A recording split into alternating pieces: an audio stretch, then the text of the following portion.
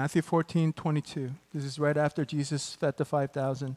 Now, this is one of my favorite passages to preach on, and I preached on it a couple times at church in the past 2 years. But I like to go back to it because I felt like it's appropriate for the season. How many of you guys know the Bible can speak to you over and over again? It's not like a movie. I guess we watch movies over and over again. But the revelation is not new. It's just the same thing, right? Except when my wife and I watch Lord of the Rings, we always get new revelation. Because it's so stinking long. It's like you miss something. But the Bible is alive because it speaks to you in the seasons that you're going through. And then if you read it like 5 years ago, it'll speak to you for that season. And you read it now, it speaks to you for this season. It doesn't mean the word has changed. It means that God is highlighting things for you for that season. Amen? So, he highlighted things for me, and I'm just sharing that with you. People ask me all the time, like, how do you prepare for sermons? I just read the Bible for myself, and I just share it with you. That's a good strategy. There was a season when I just prepare sermons for you, and that burned me out. Now I'm just going to read it for myself. Whatever I get, I'm going to just share it with you. Doesn't that sound like good news? It's like kill 2 birds with 1 stone. That's much better than... Amen. All right. Jesus walks on water. Immediately, he made the disciples get into the boat and go ahead of him to the other side. Everybody say, to the other side. After he had sent the crowds away, he went up to the mountain by himself to pray. Everybody say, pray. And it was evening, he was there alone. But the boat was already a long distance from land, battered. Everybody say battered. For the wind was contrary. Everybody say contrary. How many guys know when you're obeying the Lord, it's not always smooth sailing? The Lord said, go to the other side. God already knew that there's going to be a storm. The winds were contrary. How many guys know there's going to be contrarian forces that come against your destiny and purpose? Every single time. So just because you have opposition doesn't mean that it doesn't mean that God did not sanction that. It means that God sanctioned that so that you can overcome the enemy, so you can stand over the enemy. That's why he walks on water. And in the 4th watch of the night, he came to him walking on the sea. 4th watch, 6 to 9. First watch, 9 to 12, second watch, 12 to 3, third watch, 3 to 6, the 4th watch. It means that I'm not sure if they actually were rowing for 9 hours, but they were rowing, they were trying for a long time. Everybody say they were trying for a long time. When the disciples saw him walking on the sea, they were terrified. In the 4th watch of the night, he came to him walking on the sea, and when the disciples saw him walking on the sea, they were terrified and said, it's a ghost, and they cried out in fear. Every time you see the word sea, it is a symbol of chaotic nature of our world. That's why the Holy Spirit hovers over the waters to bring order to chaos. And in Revelation, you also see that at the end of all time, the consummation of all things, when Jesus is ruling and he has a new earth and a new heaven, you see the sea as glass. Can't wait to go to Hawaii this year because that's what I love. It reminds me of heaven when the sea is calm and it's like glass and you can't tell the difference between where you're in the water, outside the water. I do this all the time. People must think I'm crazy. I'm just like, wow, it's almost like there's nothing there. I do it every time. I've gone to Hawaii more than 10 times, but every time it amazes me. Lanikai Beach. What the heck? And you see turtles. I'm like, wow. It's a reminder of heaven. There is peace. There's no chaos. There's no storms. And Jesus is walking on top of chaos to remind you that he's on top of it. It's a ghost, they said. How many guys know when you have no faith that God can be on top of chaos, that you ascribe to God a nature that doesn't belong to him? I told my wife I'm going to let things sink in a little bit and pause. Because sometimes she says, you said something good, but we didn't get it yet. I'm just going to let you just pause. When you don't believe that Jesus can walk on water, you ascribe to him a nature that doesn't belong to him. You're no longer fearing God, you're afraid of God. That's a good point. But Jesus immediately spoke to them saying, take courage, it is I, do not be afraid. Take courage. Greek translations could be cheerful. It is I, do not be afraid. Peter said to him, Lord, if it is you, command me to come to you on the water. And he said, come.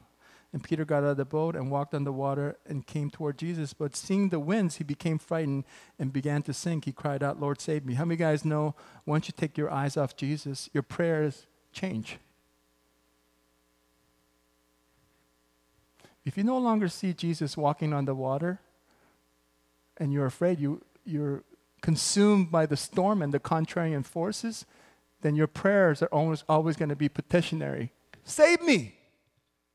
Do something! As if God's not listening.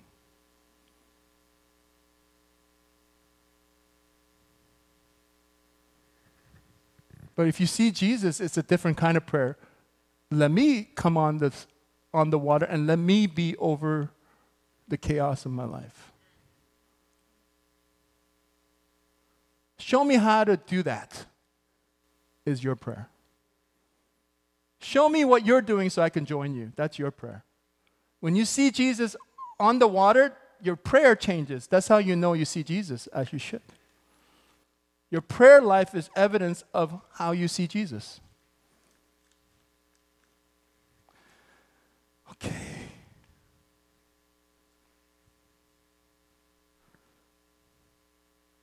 So why did you doubt? Saved him. Verse 32, when they got into the boat, the wind stopped, and those who were in the boat worshipped him, saying, you are certainly God's son. And when they had crossed over, they came to the land of Gennesaret. And when that's a Greek region, a Gentile region. And when the men of that place recognized him, they sent word into all the surrounding districts, and they implored him that they might just touch the fringe of his cloak. As many as touched it were cured. Now, Matthew puts this testimony of the cloak. We see that this testimony spread of the woman touching the cloak of Jesus, and that healing, how many guys know it went viral? And in this Gentile region, a non-Greek region, they knew about it, so they, just through the sheer testimony, they already knew what to do.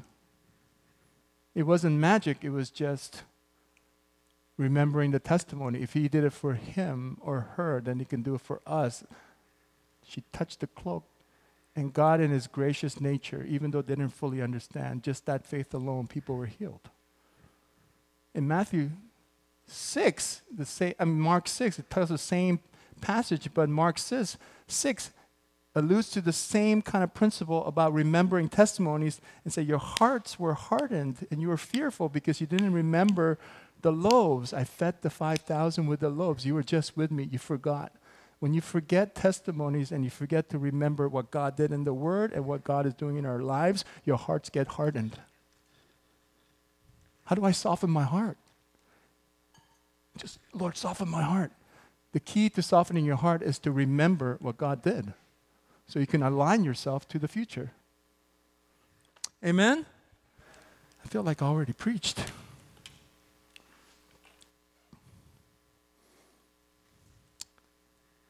Jesus said, go to the other side.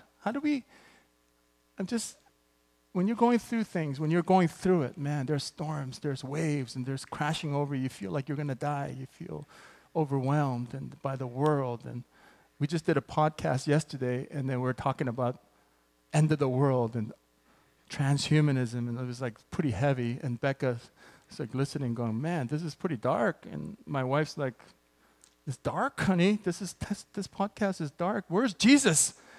Jesus. Yes, where's Jesus? Jesus is walking on the water. He is not worried. He's not anxious. He knows he's got it all. But how do we overcome? How do we overcome How do we persevere? How do we get through the fourth watch of the night? One of the key principles, I'm going to give you some key principles to get to the other side. You guys want to know? You want to get to the other side instead of being stuck in the storm? How many of you guys know there was another story in the Bible? It's called the Israelites in the desert. They got stuck in the desert for 40 years because they couldn't get to the other side. How many of you guys know you can get stuck in the storm and never get to the other side? Can somebody say amen? I don't want you to be stuck. Because you can get stuck. You can be saved and stuck. You can just go through the routine of coming to church and doing your routines and your morning Bible studies, and you can still have no revelation, no encounter with God. You can get stuck. How do we overcome? One of the first keys that you need to understand is that the Word preserves you. And it's not just memorizing verses, it's the Word. There's like the Logos word, what's written, and also Logos symbolizing the Word, who is God. Every truth written in this word is a representation of God, but there's also the Rhema word, which is the now word. And Jesus said to them, go to the other side. Notice that the disciples never said, why is this storm happening? Because you told us to go to the other side. None of them said, hey, what's going on here? You told us to go to the other side. They were just afraid. Your word, your command, the thing that God put inside of your inner being, that thing inside of there is there to preserve you for your future. What has God said about my life is what's going to preserve you for the future. Get to the other side. 1 Timothy 1:18, it says, this I entrust you, Timothy, my child, in according with the prophecies previously made about you, that by them you may wage a good warfare. Now there's the Word, that is the foundation for all things, but there's also the living Word that God speaks to your life in your inner being that preserves you for your purpose. When you're going through it, you have to remember what God said about your life. If there's nothing to hold on to, you're standing on shaky ground. If the world is shaking and you're shaking along with it, you're standing on the wrong ground.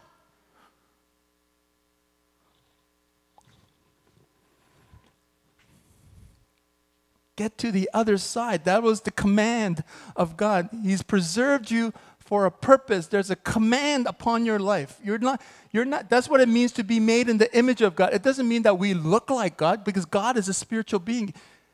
We may reflect Him in some way, but what it means is this: we are the imagers of God.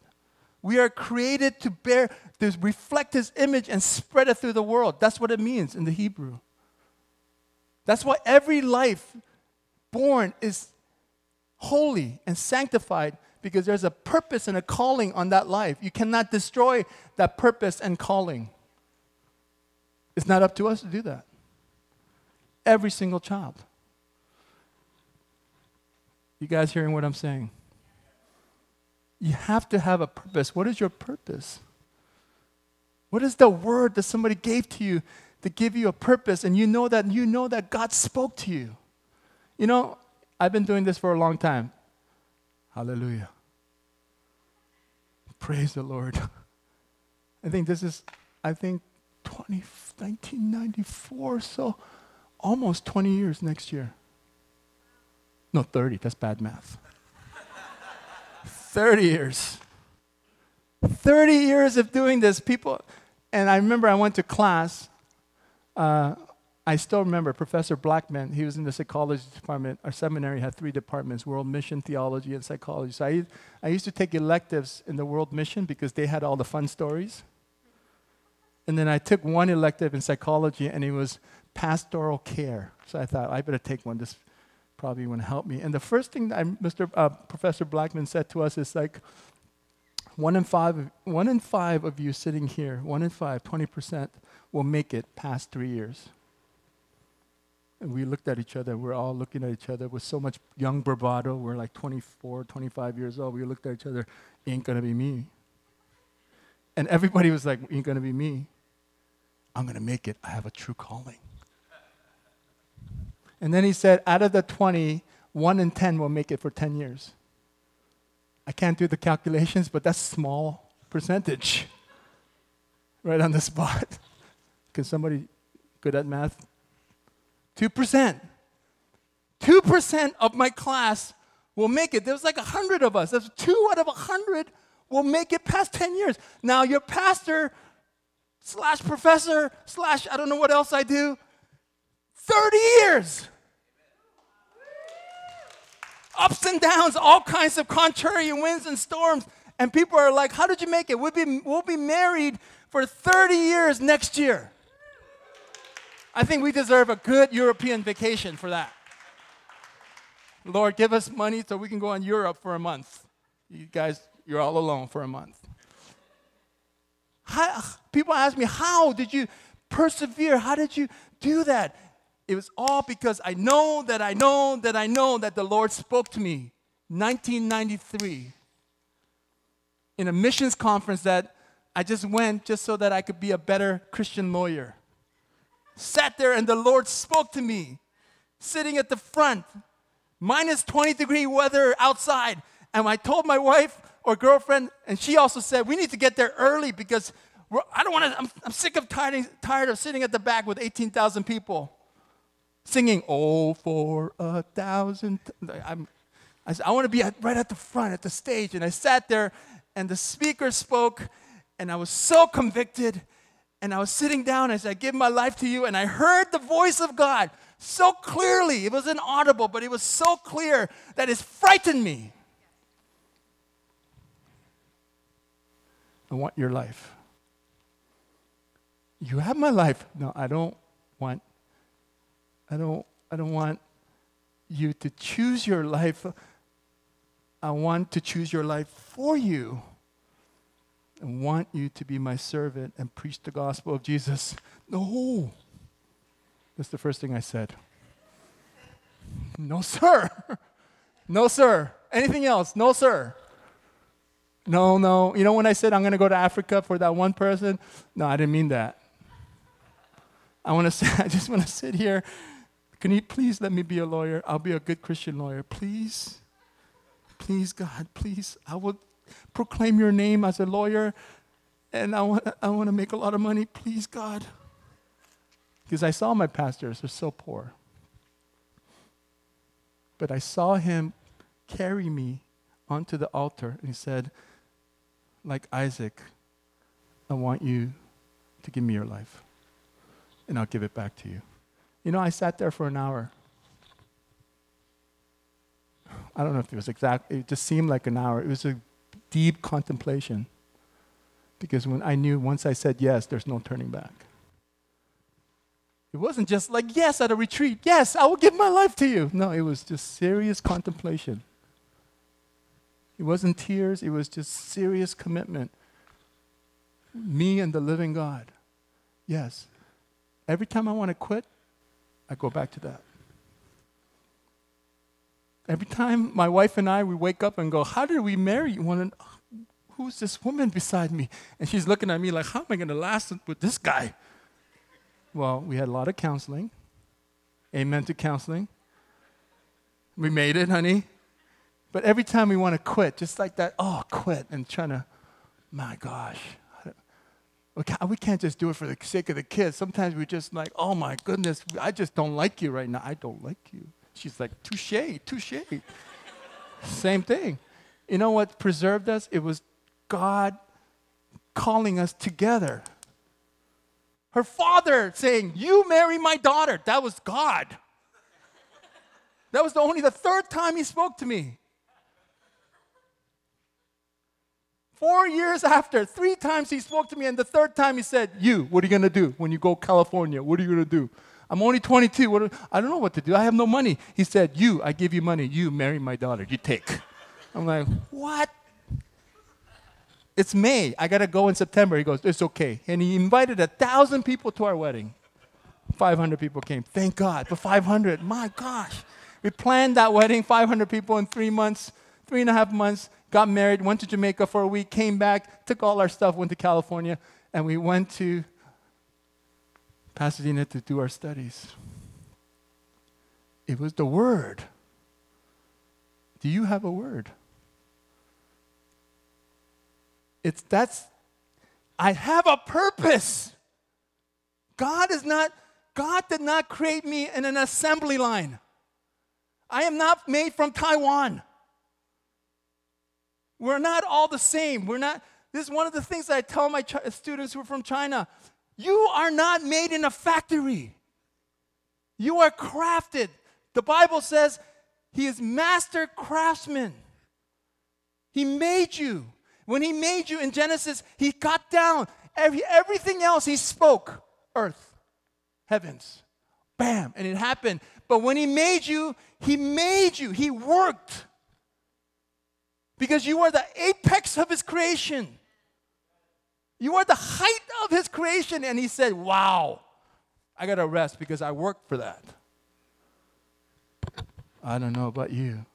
When I think about that, I'm like, I want to know why I was made. That is the first thing you need to do to overcome any kind of contrarian forces. Anything that comes against you, kind of sickness, spirit of death, depression, words that come against you that says that you're made for nothing, your parents, whatever, pressure, all those things, failure, all those things. Failure is nothing. It's just an opportunity to grow. It's to remind you that resilience comes from, it's not just resilience, pop psychology that says, well, you got to meditate, you got to do all these things. Yes, those are all good, but you got to meditate and chew on the words that have been given to your life. What has God said about your life? I don't know why I'm yelling. I just told my wife that this week I saw a preacher was yelling like the whole time, and I said, I used to be like that. Notice I'm more calm. Honey, notice I'm mature. I don't have to yell, but the Lord's like, I'm going to make you yell this Sunday.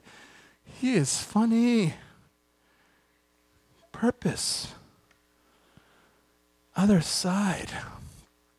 That's how you wage your warfare. What has God said about you?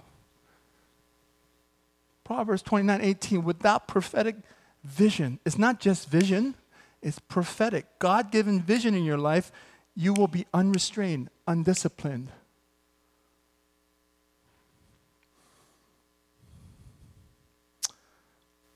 Amen. Second principle. Fourth watch of the night is between 3 and 6. How many guys know we're supposed to be sleeping between 3 and 6? Amen. Please, Lord, take away this hour change stuff. It's so ridiculous and make nonsense. It's nonsensical. I don't like nonsensical. It just makes no sense. What? Oh. 3 to 6 is just before dawn. Jesus shows up. What was Jesus doing? He was praying for you. He is watching you. He's not away. You're not alone. He is always there. But sometimes He leaves you alone to remind you He's watching. He's praying, interceding according to Romans. He is there for you. He is not against you. Why didn't He come earlier? Like, most parents, they project bad things happening to their kids. And I used to do that with my children when they were walking, and they're like, they don't know how to walk. I'm talking about when they're little, not old. If they walk like that when they're old, they're drunk. When they're little, they're like stumbling and they're going to hit their head or something like that. And we anticipate as parents. Amen? You guys are not parents, but you'll see. You can't even talk to people properly because you're looking at your kid. Yeah, hello? Because you're anticipating them falling and cracking their head or something. And then you want to prevent everything bad. You don't want anything bad to happen to them. Praise God. We learned with Zachary, we were like that. Zach. We even had like a little string on him. And then he's like, ah! He hated it, but I'm like, you're not going anywhere, son. It's like, so stupid, a dog. It was a dog leash. Literally. I'm like, why would I do? But my daughter, I'm like, well, I don't know why we did this with my daughter. We just let her go. And then she would hit her head and she'll go, oh. And she'll fall on the ground and she'll be like, ah. It's because she realized, God, Dad is watching. It must not be that bad.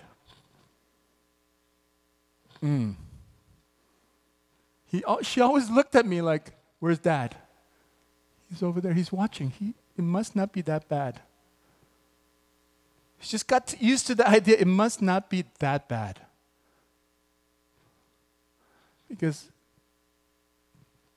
my daddy's watching. The storms that are happening in your life, it must not be that bad. Because God is on top of it. And He's waiting for you to give up trying so you can start trusting. How many guys are like, you're trying to be a good Christian? I'm trying so hard. I'm trying to read my Bible. I'm trying this. I'm failing. I can't even do the 66 days just reading one verse. Oh, I'm a failure. You're trying to be a good person. You're trying to be holy. But the Lord is wanting you to trust. And only way for you to trust Him is to be so tired that you don't want to try anymore. That's the point of breakthrough. So that's good news. If you're tired and you're like, I don't want to do it no more, my goodness, that's your breakthrough. The end of you is the beginning of God. That's when God's like, okay, finally, you stop trying and you start trusting. That's when everything gets released. You're like, I just have to trust God. What do you want me to do?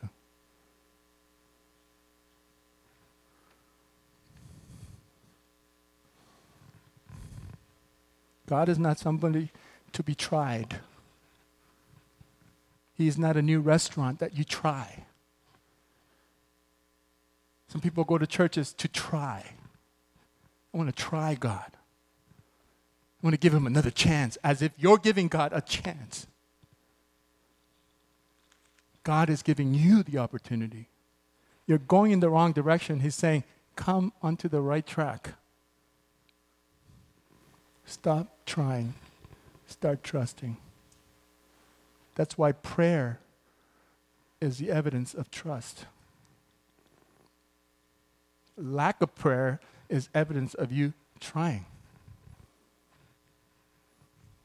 Reading the Bible is evidence of you trying, but the evidence of trusting is praying before you read the Bible. Oh.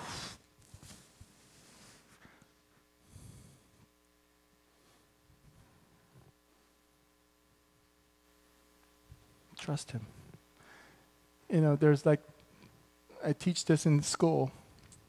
When everyone's going through change, it's always, when you're changing, I teach leading change in organizations. That's one of my main courses.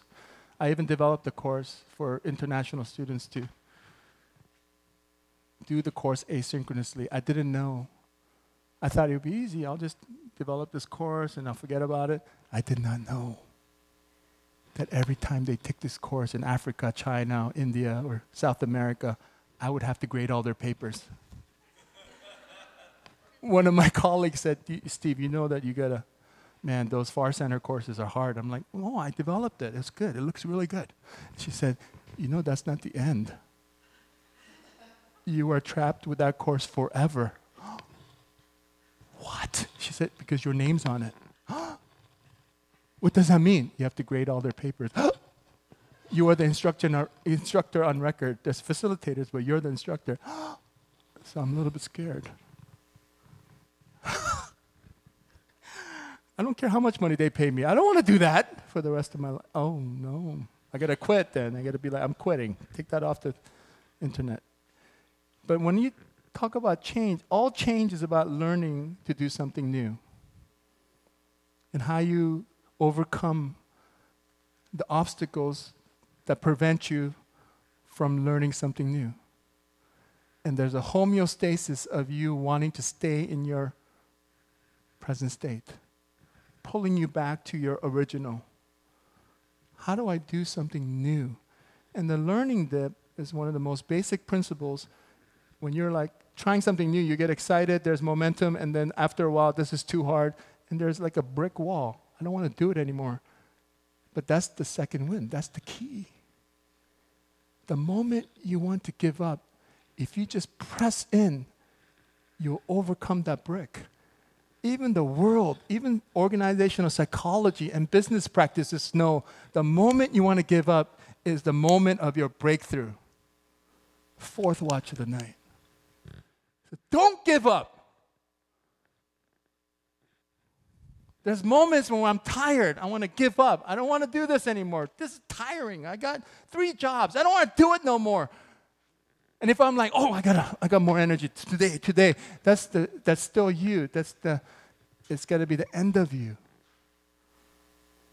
It has to be the beginning of God. Because only God can do what you can't. And it's only through God you get to the other side. Amen? The last point. Well, I have 2 more points. But maybe the last point, I'll just say it when you're standing. It says in Revelation 8, verse 1, when the Lamb opened the 7th seal, there was silence in heaven for about half an hour. Everybody say silence. Half an hour. How did John know it was half an hour? I don't know, but the Bible says it. Then I saw the 7 angels who stood before God. 7 trumpets were given to them. Another angel came and stood in the altar with a golden censer, and he was given much incense to offer with the prayers of the saints on the golden altar before the Lord. So that incense, a sweet-smelling fragrance, according to the Word and according to Old Testament theology and Jewish theology, is the prayers of the saints. And then it rose before God, and it's almost like, everybody be quiet. I want to hear the prayers of the saints. People ask me, like, does my prayer count? Like people, look what it says here. It's like when you pray, there's a symbol. It's like God is trying to give you this, he's shouting out. When you pray, I hear you. Everybody be quiet. I want to hear their prayers. Then the angel took the censer and filled it with fire from the altar and threw it on the earth. And that is always a symbol of action. And there were thunder and rumblings and flashes of lightning and earthquake. Now, this is talking about the last judgment. But all those things in theology symbolize God's action and activity. Now, I want you to check this out. This is happening where? In the spiritual realm. There's things happening that you do not understand. That's why when I want to give up, I understand that things are happening that I do not understand. And God is acting. He hears my prayers. It might be 30 minutes, it might be 2 months, it might be a year. But God will move when He will move, and it's in cooperation with the prayers of the saints.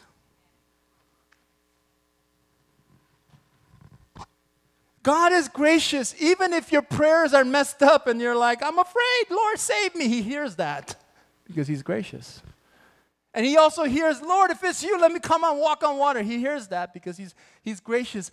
All kinds of petitions and prayers and decrees that you make to God, God hears all of them, and He will do what He will do in alignment with your prayers. That is the sovereignty of God. God created the world in such a way that He will do nothing apart from partnership with human beings. That's why Jesus came. Otherwise, He would just do it by Himself.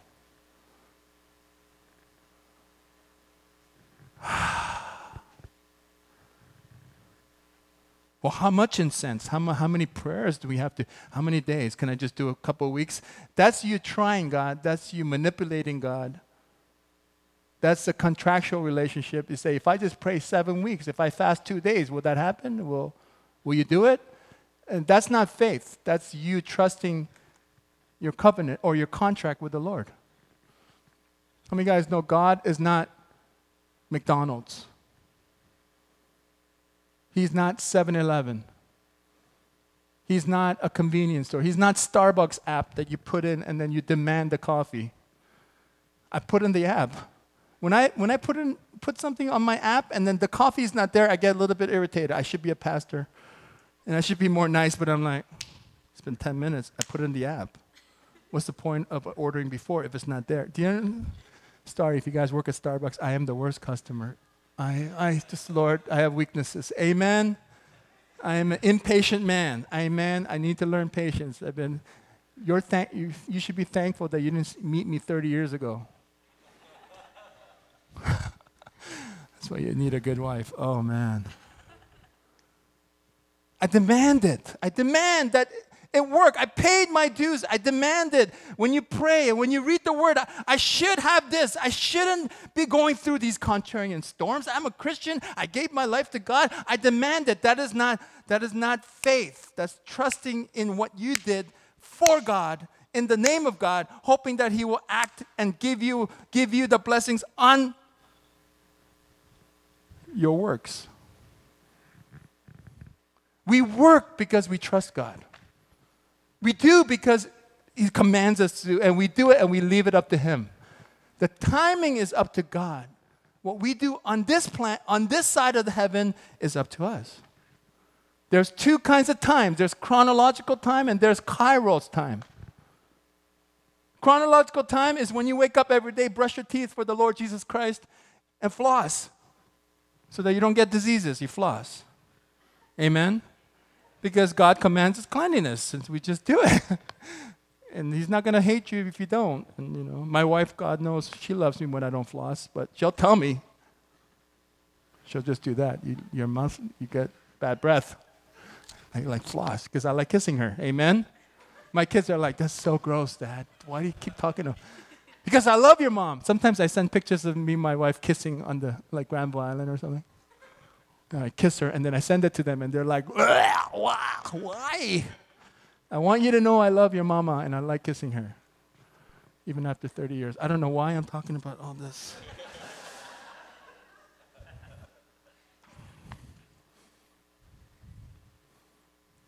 There's chronological time, things that you do every day. You go to work, even working is godliness because the Lord commanded you to work.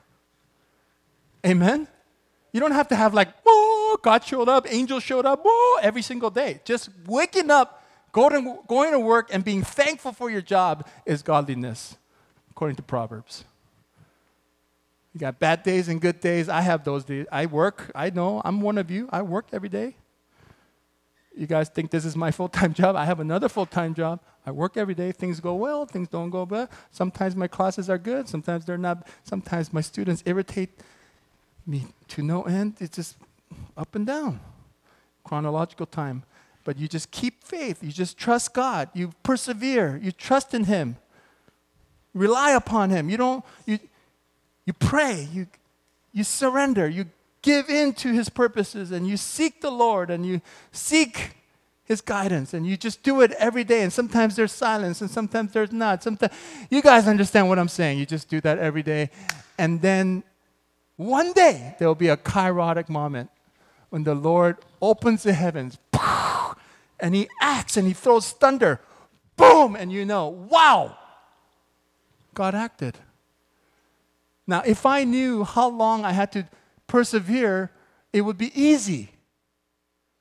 If the Lord said, you just do that for a year, and I'm just going to give you a breakthrough that you never even thought, bam, that you would just be, wow, I would do it for a year. 2 months. If you fast for 14 days, everything you wanted financially will break through, and you will have no, it doesn't work that way. You guys are understanding what I'm saying? You just persevere. You just press in, and then you trust the Lord to know that in time He will deliver. Somehow, some way. He will always come through because that's His name. I am who I am. That's why Jesus said, take courage. Be of good cheer. The Greek word also means, take courage means be audacious. Be bold. Let your faith be, there needs to be an audacity to your faith. In spite of all the contrarian winds, I am audacious. I believe that I will walk on this water. I believe it's the fourth watch of the night. Where is Jesus? But he will show up before the storm ends. You understand what I'm trying to say? Because your destiny is not in the water, it's on the other side. That's your purpose. So my prayer, if I was on the boat, I would say, Jesus, you told me go on this water. You give me a calling to go on the other side. What's up? I'm going to keep trusting you. You will show up because that's your name. You cannot defy your name. I am who I am. He could have said, I am love. I am kind. That's my name. No, he said, I am who I am. I will be faithful to you as I was to Abraham, Isaac, and Jacob. That's his name. So I wait patiently, trusting him, because the Kairos moment will happen in your life. Breakthroughs. Over 30 years of ministry, it always happens to me. Eventually, breaks through. There's moments like, where are you, God? But I trust you. You're going to come. It might be like, man, you could have came on the third watch, but fourth watch is good too. Because you're doing something in me. It took 4 watches of the night for you to transform me. I wish it took only 1 watch. My heart is hardened. I need to keep trusting. This is a test. Amen? Why don't we stand?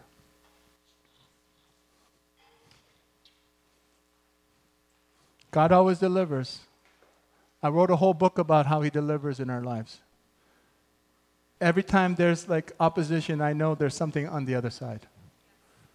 Every time there's contrarian winds and things don't seem like it's going as it should, I know there's a breakthrough on the other side because I know what he called me to do, what he called us to do, what our family to do. I know that he's faithful. How do you persevere? Where's your resilience? It's not me, it's the Lord putting that in me to remind me. Remember the loaves, remember your life, remember all that I did for you, remember. Whenever something big happens, I remember. I go back and remember, oh, you were there. Oh, like Sonia's father, who was an elder, 30 years in a staunch Presbyterian church, very conservative, asked this rebellious kid that just gave his life to Jesus to marry his daughter. Oh, that's Kairos moment. When I quit my ministry, I had no job. After 18 years, we're like, what are we going to do? We have no money. We're going to go into our savings. That's going to go down fast. And then I trusted the Lord, waited 2 months, said, Lord, I trust you. I don't want any job. I want your job. And then somebody called me from Ontario. I knew you when you were 14. You were 18 and I was 14. And I remember you. And I saw your last sermon at your church and how you talked about trusting God. And I need that in my life. And I just thought I would Facebook message you to see if you remember me. And I'm like, sure, I remember you. And then I said, you want to have a chat? I can help. And then we chatted. And then she said, I need a coach. I said, well, I just put up that website. I've never coached anyone. I said I'm an executive coach, but never. I've coached a lot of people, but you'll be my first real client that pays me a lot of money. And she said, well, let me be your first. I said, where do you work? I work as a general counsel of the largest charity in Canada, $33 billion. We're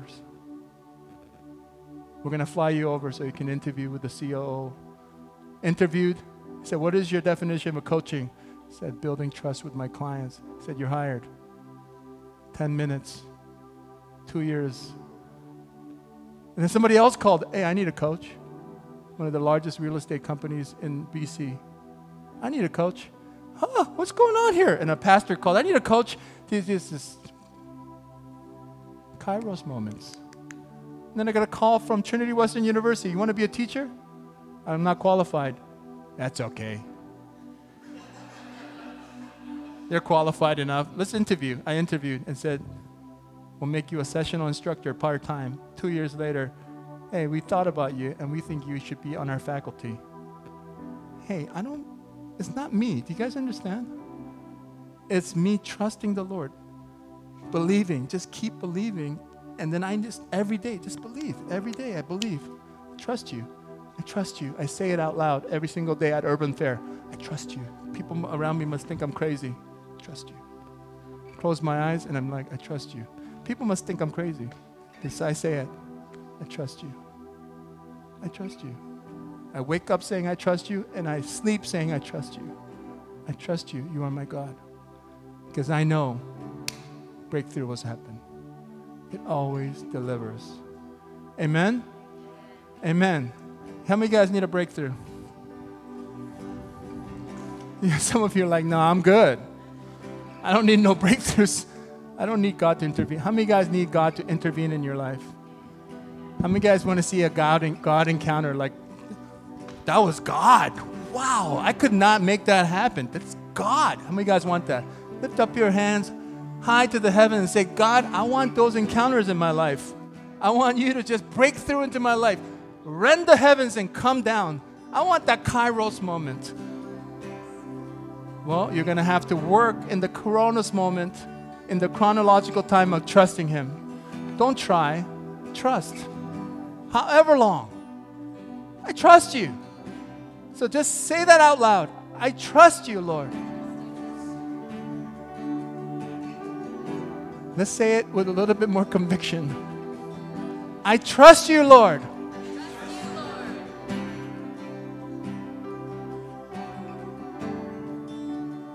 Say that every day. I trust you, Lord. Say it like you mean it, and you will feel the peace of God coming into your heart, no matter what.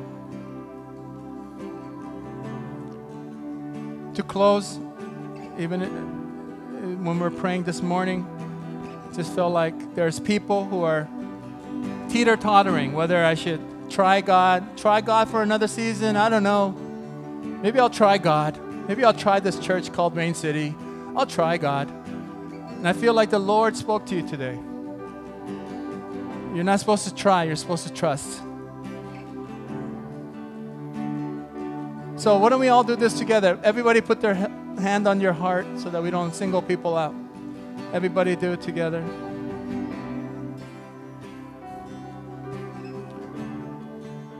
And can we all repeat this together? Just repeat after me so that we don't single people out. But if it's you, say it with conviction. Jesus, I trust you. I don't know what the future holds, but I know that you hold the future. I give my life to you. You're a good God. You're a good Father. You're the God who walks on the storm.